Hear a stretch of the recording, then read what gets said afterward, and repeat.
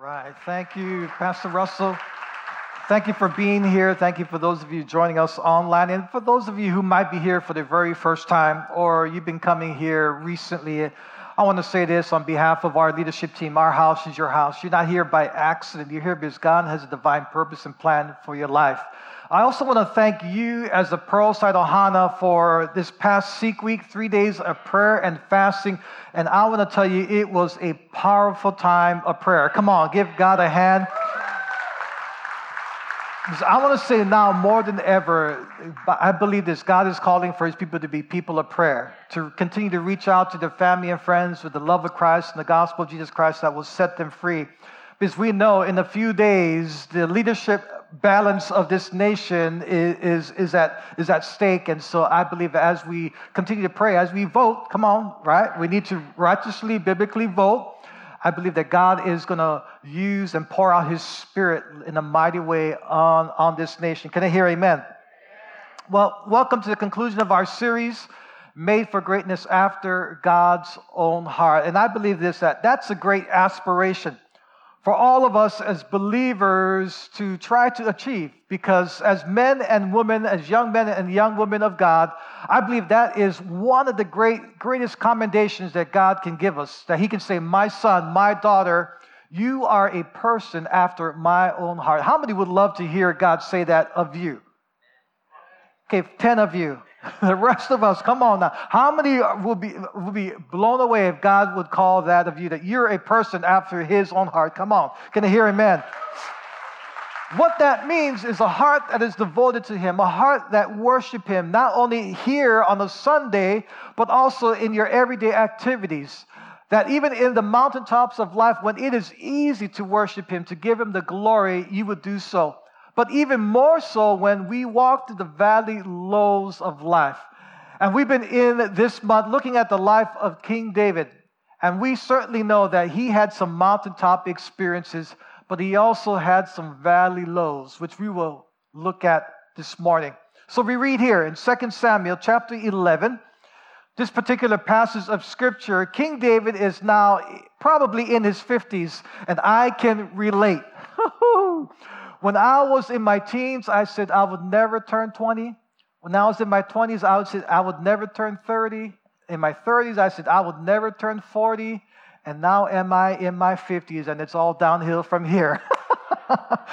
Well, King David is in his 50s. We read here, in the spring, at the time when kings go off to war, David sent Joab out with the king's men and the whole Israelite army. They destroyed the Ammonites and besieged Rabbah. But David remained in Jerusalem. One evening, David got up from his bed and walked around on the roof of the palace. From the roof, he saw a woman bathing. That woman was very beautiful, and David sent someone to find out about her. That man said, she is Bathsheba, the daughter of Eliam, the wife of Uriah the Hittite. Then David sent messengers to get her. She came to him, and he slept with her. Now she was purifying herself from her monthly uncleanness. Then she went back home. The woman conceived and sent word to David, saying, I am pregnant. Let's pray. Heavenly Father, we thank you. Even as we, Lord, spent the last few minutes to worship you, Lord, I pray that your presence, Lord, would inhabit the praises of your people. I pray that your Holy Spirit would illuminate your word. That, Lord, throughout this word, Lord God, as your word says, there is no combination. But, Lord God, we must look at the reality of the life that we live. And I pray that, Lord, we would be people of integrity, people of purity, people of authenticity. And I pray that your Holy Spirit would speak to us. We, your servants, open our heart, our ears to hear from your word. We give you the praise and the glory. And everyone said, amen and amen. Well, up to this point, David was a stellar servant of the Lord. He was faithful. He was obedient. With the people of Israel, he was revered, he was respected, he was beloved by all the people of Israel. King David, in a past life, he was only part of the ruler of a part of the nation of Israel. Now he is ruler and leader and king over all of the nation of Israel. He is an outstanding warrior. Come on now. Right? He is a poet-songwriter. He is a father. He is a leader of arguably the greatest nation of the world at that time. And we know this, the blessing and the presence of the Lord was upon him. We can see that it is evident in Scripture. He had just come off the battlefield. There was a decisive victory over Israel's sworn enemy, the Ammonites. And so things were going well. Things were falling into place. He was being blessed in every area of his life. But unfortunately, one rash decision, a slip in his morality, and a slight compromise brought the judgment and dire consequences not only upon himself, but upon his family and over the entire nation of Israel. Not only, as we saw in Scripture, not only did he commit adultery, but he also committed murder to cover up his adultery. And I wonder, Scripture is not very clear on his motive or his reasoning, but I wonder if he allowed success to get to his head.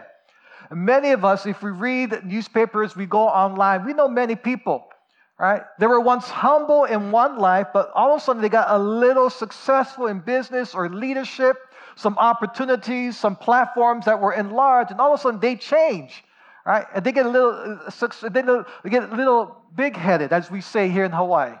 They get a little full of themselves. And all of a sudden their character and their nature turns. And we see that here in the life of David. Not only did he commit adultery, but he also committed murder, a double sin. He ceded the leadership and rulership of the armed forces of that day over to his generals, and he was caught with his guard down. But several principles we can glean from this part of David's life that we can apply to our life. First of all, we begin by choosing consistency over compromise. Choosing consistency over compromise. David's role as commander-in-chief over the army, over the military, was to lead his men into battle. He was supposed to be at the forefront of that. But instead, he took maybe a play off. This was now the final push to finally eradicate the Ammonites, Israel's sworn enemy, off the face of the planet. David's reasoning is not very clear in Scripture, but certainly he was not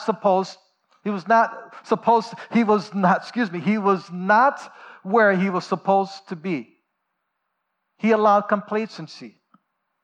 He allowed overconfidence to seep into his leadership. And I can say this, we can easily fall into that same trap. Come on, right? When success comes our way, a blessing of God comes our way, healing comes our way, our relationships are healthy, things are moving and things are grooving. And sometimes when things happen like that, we might think easily that we are the reason for the success that we are experiencing. And little pride starts to creep in.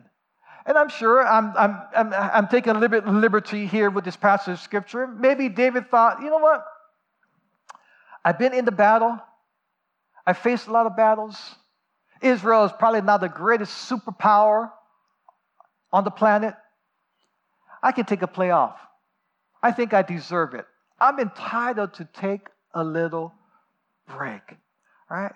I'm going to put myself into cruise mode. I'm going to take it easy. All right?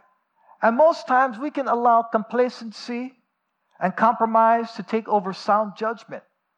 When we're tired, maybe he was tired. Maybe he just said, I need to take a little vacation. I need to go to Disneyland. Some of you are like, why? Stop picking on me going to Disneyland, all right? He needed to take a play off, and he put himself on the bench. Maybe he thought, well, God knows my heart, right? God knows my heart. I've been serving him all these days. I've been faithful. I've been obedient, right? I took care of Goliath, right? I brought Israel to the place of being blessed above all the other nations of the world, right? Maybe he thinks like sometimes we are, where we're at in life. Well, God, I'm faithful to church. I come on time. Ooh, that's a little uncomfortable. Right? I serve. Right? I go to small group. I lead a small group. I lead multiple small groups. Right? All right? I tithe. I check all the boxes of being a Christian. Right? I think I deserve a little break. If I'm honest, there were moments in my life I thought those same thoughts.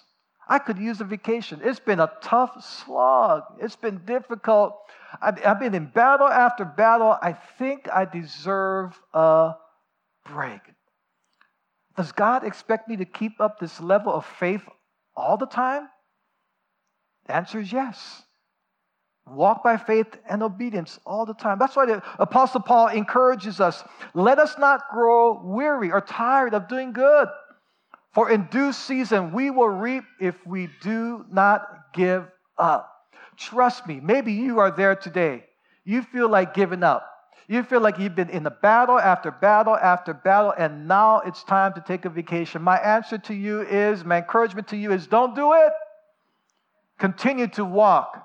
Continue to do good. Continue to believe for the breakthrough that God wants to do in your life. Can I hear amen? Can I hear a stronger amen those online? I heard it. So we find here David is now taking an afternoon siesta. He's getting up. He's about to enter into his evening meal. He decides to take a walk and get some fresh air. So he goes up to the roof of the palace. The palace at that day, how it was built and constructed, he had an elevated vantage point over the entire city. And when he looks over the city, he sees a woman bathing. And I like what Scripture says. It says she was a beautiful woman. We have to acknowledge that. Now, David could, as king and a man of integrity, a man after God's own heart, should have done the righteous thing, as I believe all of us would have done. He would have turned away and walked back into the palace. How many of you would have done that? I thought more hands would have gone up. Woo, the first service, a lot of hands went up. I think some of you guys were like, but she's beautiful. No. Get back into the palace, David. Get back into the palace, Paris. All right, that's what David should have done as a man of integrity. He could have turned away. Instead, he decides to pursue his passion, to indulge in his human flesh and fall into willful sin.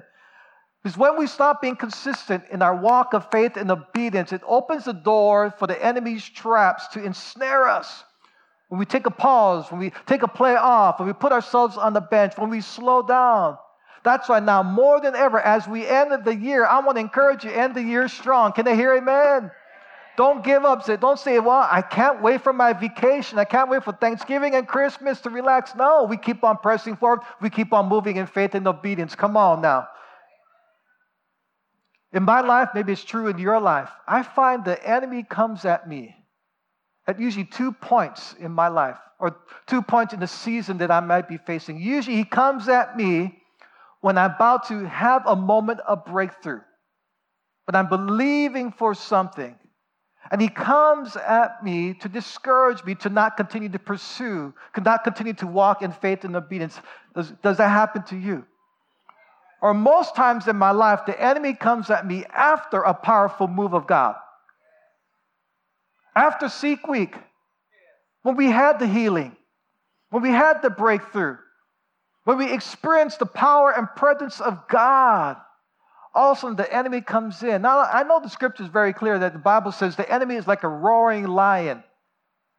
Now, I wish in my life that were true, because it would be so much easier if the enemy came at me from a frontal assault and I saw him. I would be ready. That would be so much easier. But the enemy is a snake, a slithering, conniving snake. And he just waits in the grass. He's like the enemy at the gate, just waiting.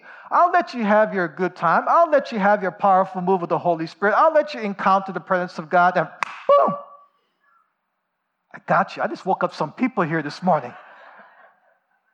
At that moment, he comes at me. And that's what happened to David. Powerful move of decisive victory.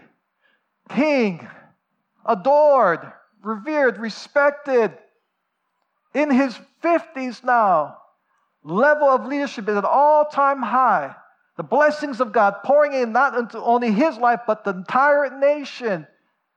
And there the enemy laid a trap for him. It could be a mission trip.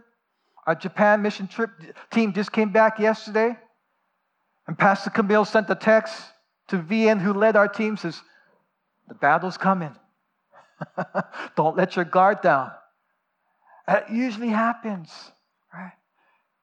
In a commentary that I read to study for this particular passage of Scripture, the author said, when we are out of the way of our duty or purpose or mission, we are in the way of temptation. When we are out of the way or off the path of our mission, off the path of our purpose, we become in the way of temptation. That's why I want to say to you, you might be facing a battle. Don't stop. You might be facing a challenge in your life. Keep on moving forward. Everybody say moving forward. Don't give up. Because once we stop, once we slow down, the enemy will come in to discourage you, to lay a trap for you. And I believe that as we continue to walk by faith and obedience, the Lord's presence will be there for each and one of us. Second thing is we learn compromise will lead to consequences. Compromise will lead to consequences. David finds out the news that Bathsheba is pregnant. So he concocts and devises a plan to invite her husband to the palace, to throw him a dinner, to get him to go back to his wife, to relax with his wife. Doesn't he deserve that? Right? To take some time off the battlefield and come back home to be with his family, to sleep with her, so that the pregnancy would be hidden. Well, it doesn't go quite as planned. Uriah is a man of integrity. He is one of David's most trusted friends. He is part of David's mighty men. He is like a Navy SEAL, if I can use that term. He says, no, my men are in battle. I can't do this. I need to go back. So David goes, well, that plan didn't work. I got to try another plan. According to Jewish law, David and Bathsheba, if they were caught in this sin, they should have been killed. Yes, the king should have been killed. A capital crime deserves a capital punishment. And he should have been put to death. So David commits his second sin of murder, to cover up the sin of adultery.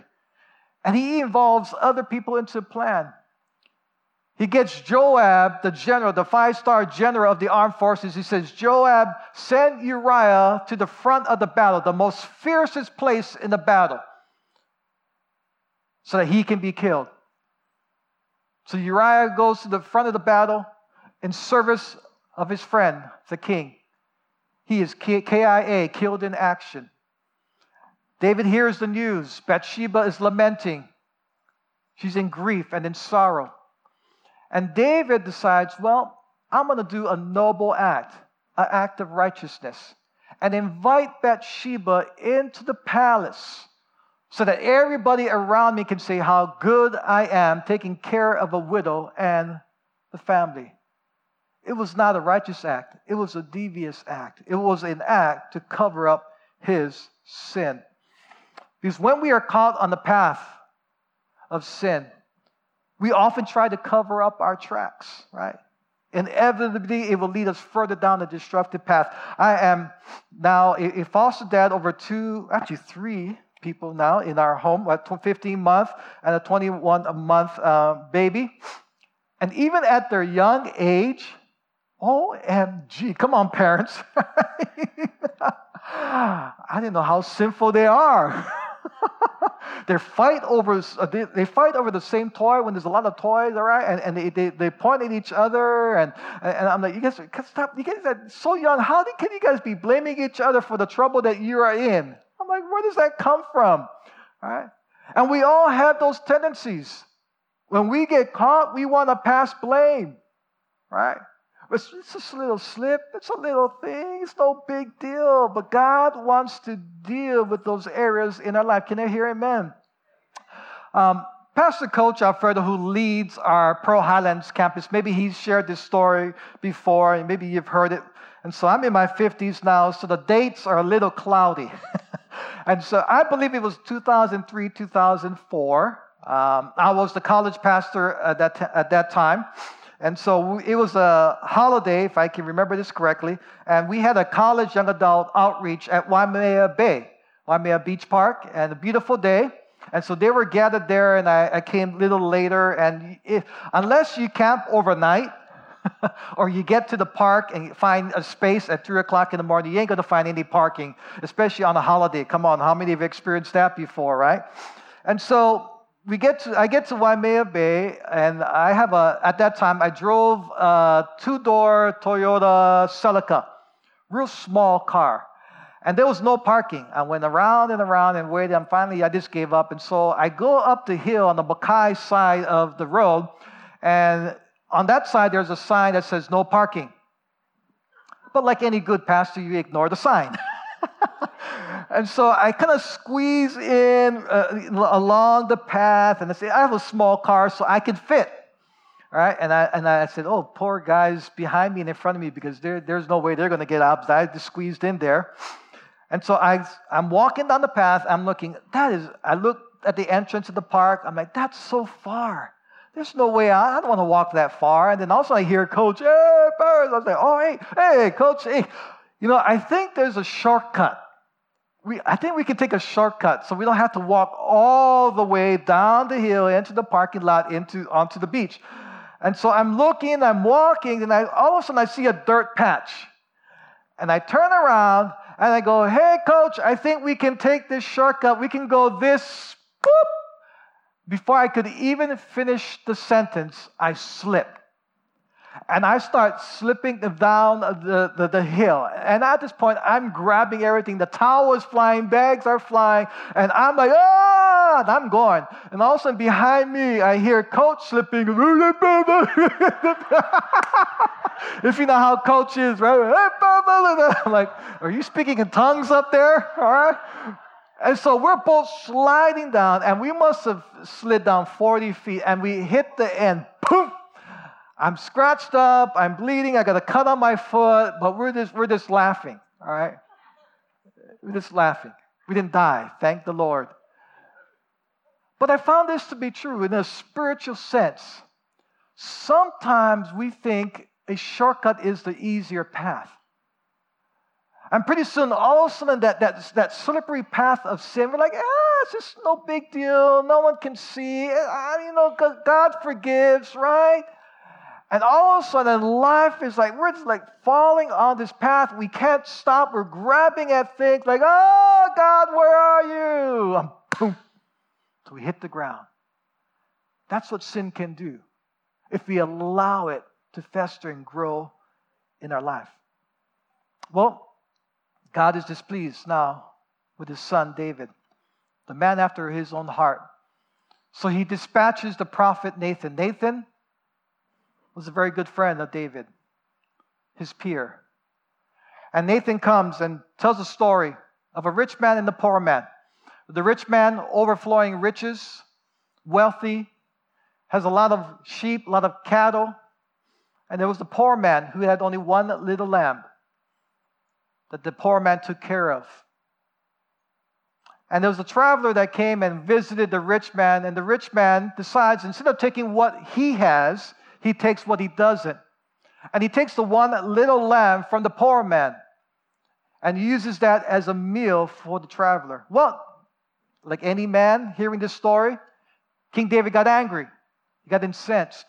He says, well, that man should pay for what he stole. And he needs to pay 4 times what he took. And he needs to be punished. And we pick up Nathan's response in 2 Samuel 12. Nathan said to David, you are that man. This is what the Lord, the God of Israel, says. I've anointed you king over Israel, and I delivered you from the hand of Saul. I gave your master's house to you and your master's wives into your arms. I gave you all Israel and Judah. And if all this had been too little, I would have given you even more. Why did you despise the word of the Lord by doing what is evil in his eyes? You struck down Uriah the Hittite with the sword and took his wife to be your own. You killed him with the sword of the Ammonites. Now therefore the sword will never depart from your house, because you have despised me and took the wife of Uriah the Hittite to be your own. We find here that the prophet is replaying the blessings of God upon David. David was anointed king. He was the forgotten son, the 8th child of Jesse. He was tending the sheep. Even his own father forgot who he was. And God brought him into the house to be anointed as king. God gave him the anointing to defeat Goliath. God gave David the anointing to lead the nation, to win battle after battle after battle. And here, King David despises all of that, the blessings and the presence and the power of God, in order to pursue his own passion. With so many blessings, David was not satisfied. He wanted more. When we lose the sense of gratitude, we can easily look for more to satisfy that hunger. That's why the Apostle Paul says, do not be deceived. Do not take it for granted. God cannot be mocked. A man reaps what he sows. Whoever sows to please their flesh, from the flesh will reap destruction. Whoever sows to please the Spirit, from the Spirit will reap eternal life. My question to all of us, including myself, what are you reaping? What are you sowing? Are you sowing seeds of integrity? Are you sowing seeds of purity? Are you sowing seeds of righteousness? Because if you are, you will reap that in your life. Or are you sowing seeds of deceit, compromise? A little here, a little there, a little tweak. And pretty soon we're going to be reaping that which we have sown. And it not only brings destruction to our own lives, but the lives of other people around us. And I know this as American Christians here in North America. We don't want to hear words like this. We want to hear words, how can I be blessed? How can I have more for what God has? How can I accomplish the purpose of God? Well, one of the things and one of the areas that we have to deal in our lives is sin. Yes, we will all fall short. We will all fall short. When you leave this place and someone cuts you off in the parking lot, you may sin. Right? I'm making light of it because it's a difficult subject. And the Bible says there's no condemnation. I'm not here to convict you. I'm here to allow the Holy Spirit to speak to us, and I, myself as well. And finally, we must come clean before Christ. We must come clean before Christ. And David said to Nathan, I have sinned against the Lord. Nathan replied, the Lord has taken away your sin.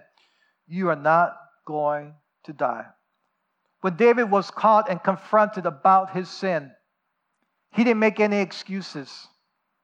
He didn't try to shift the blame upon someone else or a different circumstance.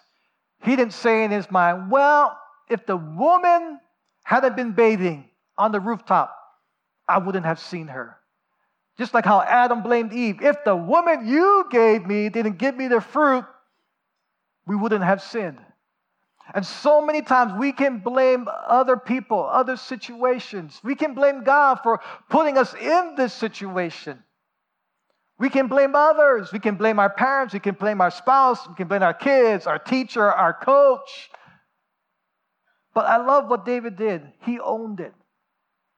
He owned it and he repented. He didn't try to run. He didn't try to hide. He willingly confessed when he was confronted, and then he repented. Here's the key. Confession and repentance is the key that unlocks God's grace and his mercy. When we try to hide, he withholds his mercy from us. But when we willingly confess and say, God, I have sinned against you. I repent. I turn from my wicked ways. Repentance is a 180 turn. And I believe sometimes that's one of the hardest things to do in our life, because we are very prideful people. And it's very easy to shift blame upon other people and other things versus willingly saying, Lord, I have sinned. I am sorry. I repent. Because David repented, God demonstrated his mercy toward David by not killing him. He should have been killed, but God did not kill him. God heard David's apology, received it, and offered him forgiveness. However, there were still consequences to David's sin. Now, I wish I could stand up here and say, well, everything turned out well. It didn't. There were still some consequences to pay because of his sin. The son that Bathsheba gave birth to got sick and died in 7 days. David prayed and fasted.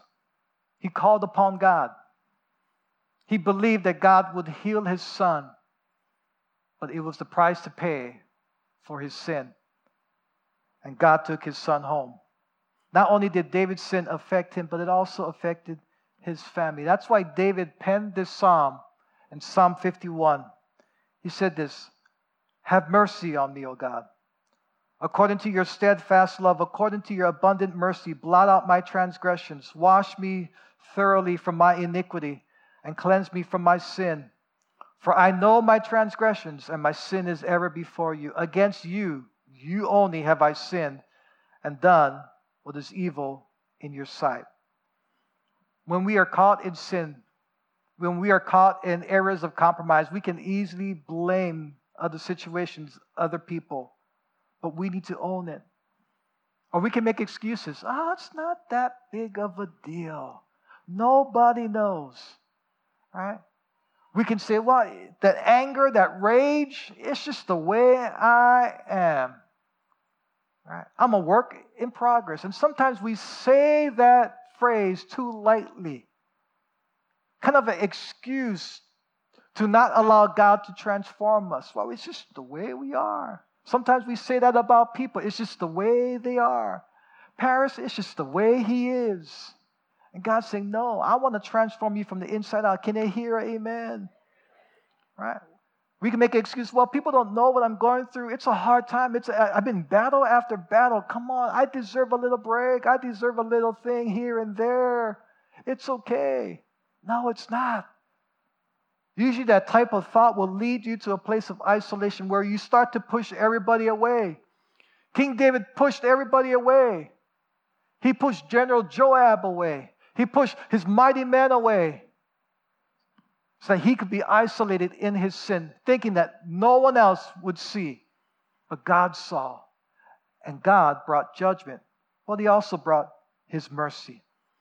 Because in his mercy, he gives us the opportunity to confess and repent. Not in your notes, it's the scripture, Romans 2:4.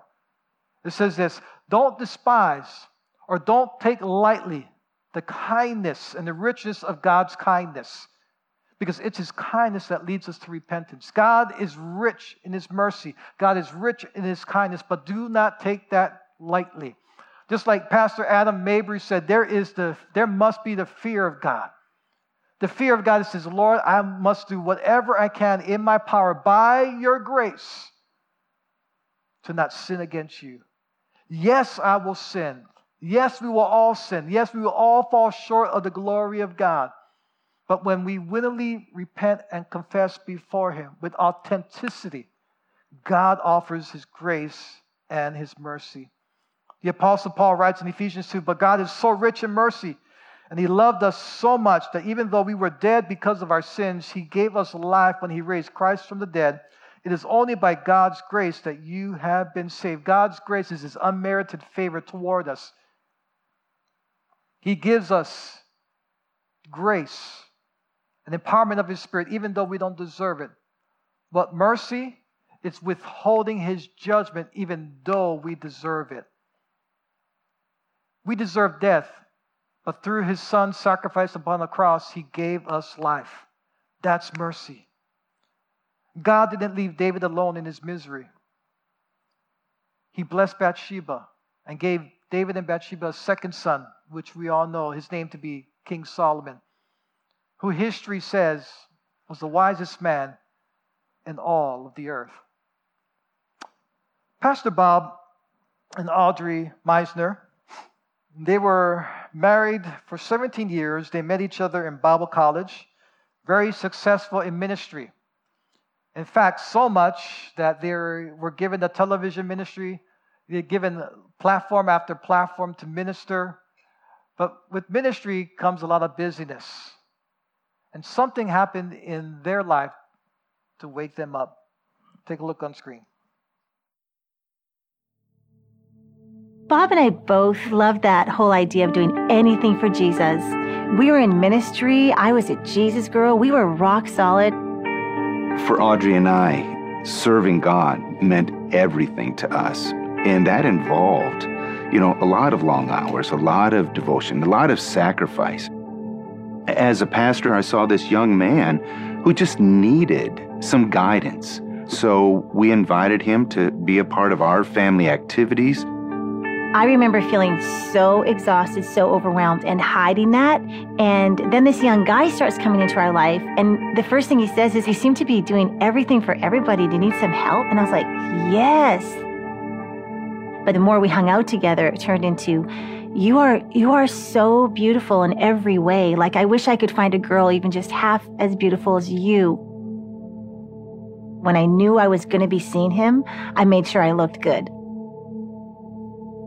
I felt like I was invincible. I thought I could have this guy flirting with me. Nothing would ever really happen.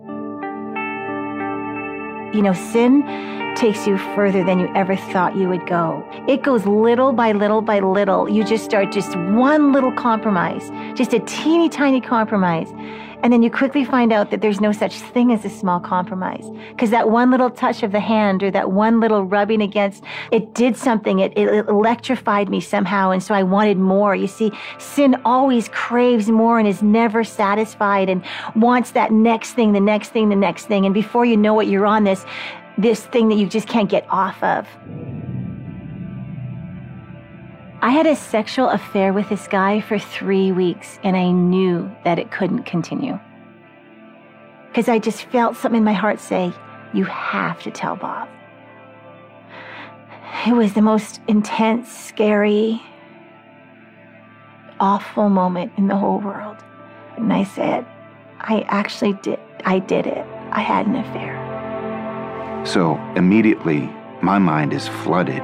Images of her with this person. Where am I? Where were our children? This isn't just a little oops. You say that you love me, but yet you give yourself like this? It makes no sense. The rage and the anger that I had was so intense. I just stormed out of the room, slammed doors, stomped my feet. I mean, I was a mess.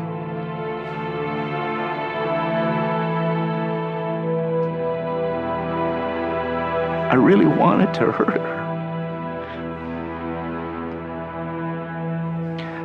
I wanted her to feel what I was feeling. Just when I didn't think the desperation could get any lower, I found out that as a result of this affair, I had become pregnant. And on that day, I didn't think I could face my life. I just felt like I had blown up my whole family. I cried out to God, will you forgive me? And then I went to Bob and I said, could you ever find it in your heart to love me again? I knew that in that moment I had to forgive her. But I was only capable of so much. That afternoon, I had to forgive her again. Later that evening, the next day, weeks, months, even years. Forgiveness really was a process for me. But we together chose to press in. To each other, but really into God, because we were hoping that He could rescue not just us, but rescue our family and my children.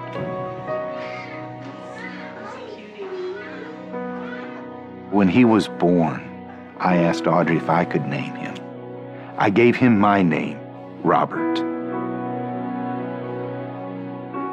I don't want my son to ever question one day in his life whose boy he is. He's my son now. The fact that he has his name just is that complete acceptance. It's such a picture of what God does for us. Not only does He accept us, not only does He forgive us, but He gives us His name and He redeems our life from what was supposed to be stolen and taken away. He gives us as a gift. And you know what? There's really a revival after repentance. We don't have to have any secrets anymore. We trust each other and we love being married. When you participate with sin, it always takes. But when you participate with God, He always gives life. I love that. That's the power of God's mercy for us. That while we were still sinners, Christ died for us. I love that powerful closing statement. Audrey says, there is revival that follows repentance. There's freedom when we repent. Bob says, right, when you participate with sin, there is death. When you participate with God, He always gives life. It's our choice. Not to blow off sin, not to say, that's a little compromise here, no one sees. It's not hurting anybody. But when the Holy Spirit comes and convicts us because He loves us, it opens that door for us to repent, to confess, to turn. As we come to the table of communion, the worship team, you can join me up on stage. You were given a communion element as you entered in today. If you don't have one, lift up your hand and one of the ushers will get you one. For those of you joining us online, you can find anything in your home to participate with us in this moment. Communion is remembering the Son of God, Jesus Christ,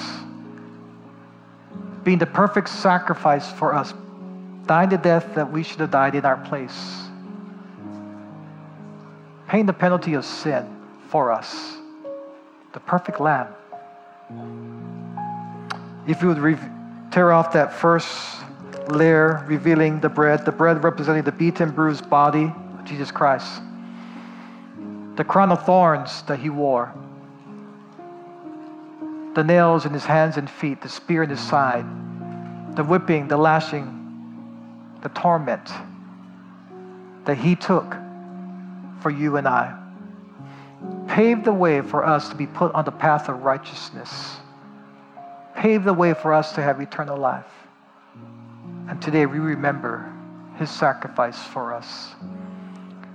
Heavenly Father, thank You for sending Your Son, Jesus Christ, to die for us, to be the perfect sacrifice for us, so that we would be reconciled with You. Lord, we remember Your sacrifice. You didn't have to do it, but You did it willingly for us. And we are so grateful and thankful for that. Please partake of the bread. Peel off that second layer, revealing the cup representing the shed blood of Jesus Christ poured out for us, which allowed the remission or the removal of our sin, past, present, and future. But I want to say this, let's not take that for granted. Let's not take that for granted. We may not be perfect. I get that. But I want to do my best by the empowering grace of God to be as righteous and as pure as I can be in this life. His blood poured out, which offers healing, which offers forgiveness, which offers reconciliation, and gives us eternal life. So Lord, we thank You for Your shed blood poured out for us. Help us to not take that for granted. Forgive us where we have taken it lightly. Forgive us. And here in this moment, maybe for some of you, you need to do a little business with God even right now. It's been an area of compromise. Maybe it's been an area of willful sin. It's not an oops. It is sin. And I pray that the Holy Spirit will give you the courage to do business with the Lord, to repent, to turn away, and come to the Lord. And when you do, it unlocks His mercy and His forgiveness and His grace for you. Holy Spirit, come. Speak to us.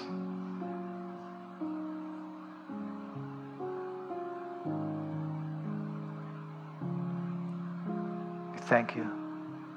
Pour out Your mercy. Pour out Your grace. Pour out Your forgiveness, Lord. Please partake of the cup. Can we stand in the moment of worship, declaring that He is the same God, yesterday, today, and forever. We turn our hearts to You, Lord God. We encounter Your presence, Lord. In Jesus' name, come, Lord.